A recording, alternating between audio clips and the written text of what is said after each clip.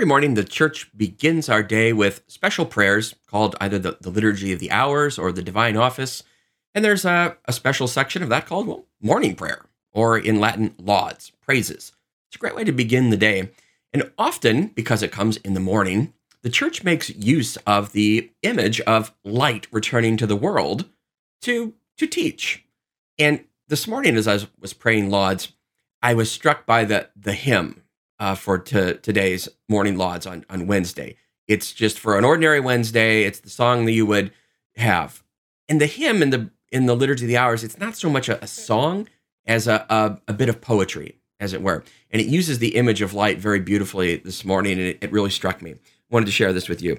So it starts out by talking about how there's night, darkness, shadows, clouds, everything we would associate with gloominess and confusion in the world and discord. Those are a lot of good images we can use for night. That's what night represents. Gloominess, sadness, we could even say depression, things that are wrong. That's the first image we get for darkness. Well, guess what? It's morning. So the light has come. The sky begins to whiten. And then beautifully, Christus venit. Christ has come. Notice it's not just the geological idea of the sun has risen over the horizon. No, it's much deeper. It's beyond just creation as a cosmological thing. It's theological. Christ has come. Not just the sun, but the Son, S-O-N, has come. So all this darkness, all this confusion, night, discedete, get out of here, literally it says in Latin. Isn't that beautiful that if we're feeling down, gloomy, lonely, overcome by the darkness of confusion in the world, well, there's something we can do about it. We can recognize that light comes. The sky is getting brighter. Our hearts can get brighter. Why? Because Christ comes. Not even Christ has come. Christus venit. Christ comes right now. Therefore, discedete, get out of here, all you darkness and gloominess. It's a great way every day we can relive this mystery of darkness does not last forever, light returns. And every day we can celebrate that, not just in the sense of the world, but in our lives.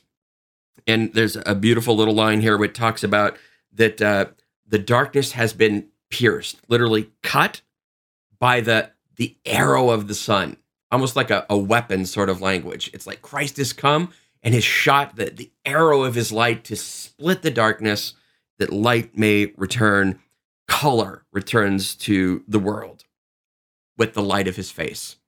Beautiful image there. Lightness, hope, overcoming darkness and gloom.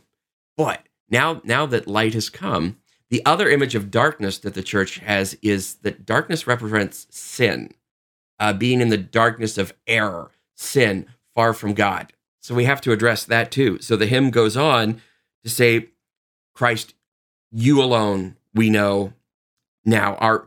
Our minds, may they be pure and simple, that weeping and singing, you might pay attention to now to guard our thoughts. Oh, what a beautiful kind of little line. We are weeping because of our sins, but we're also singing. We're literally singing this hymn right now, and we ask you, Christ, now that the light has come, watch over our thoughts, because our thoughts are not always good. And here it turns to sin.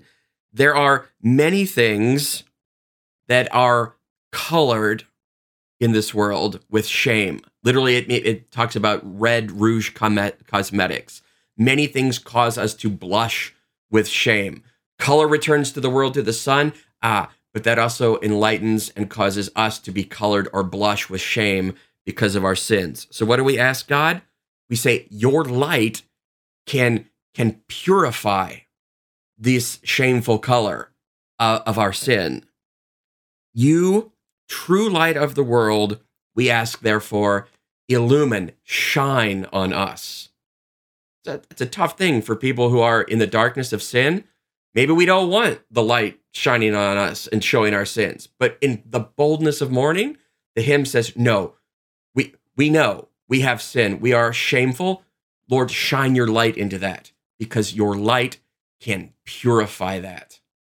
That's what we ask today. So if you're sitting in gloom and sadness, Be gone, gloom and sadness, light has come. And if when that light comes, you feel a little shamefaced because of your sins, welcome the light.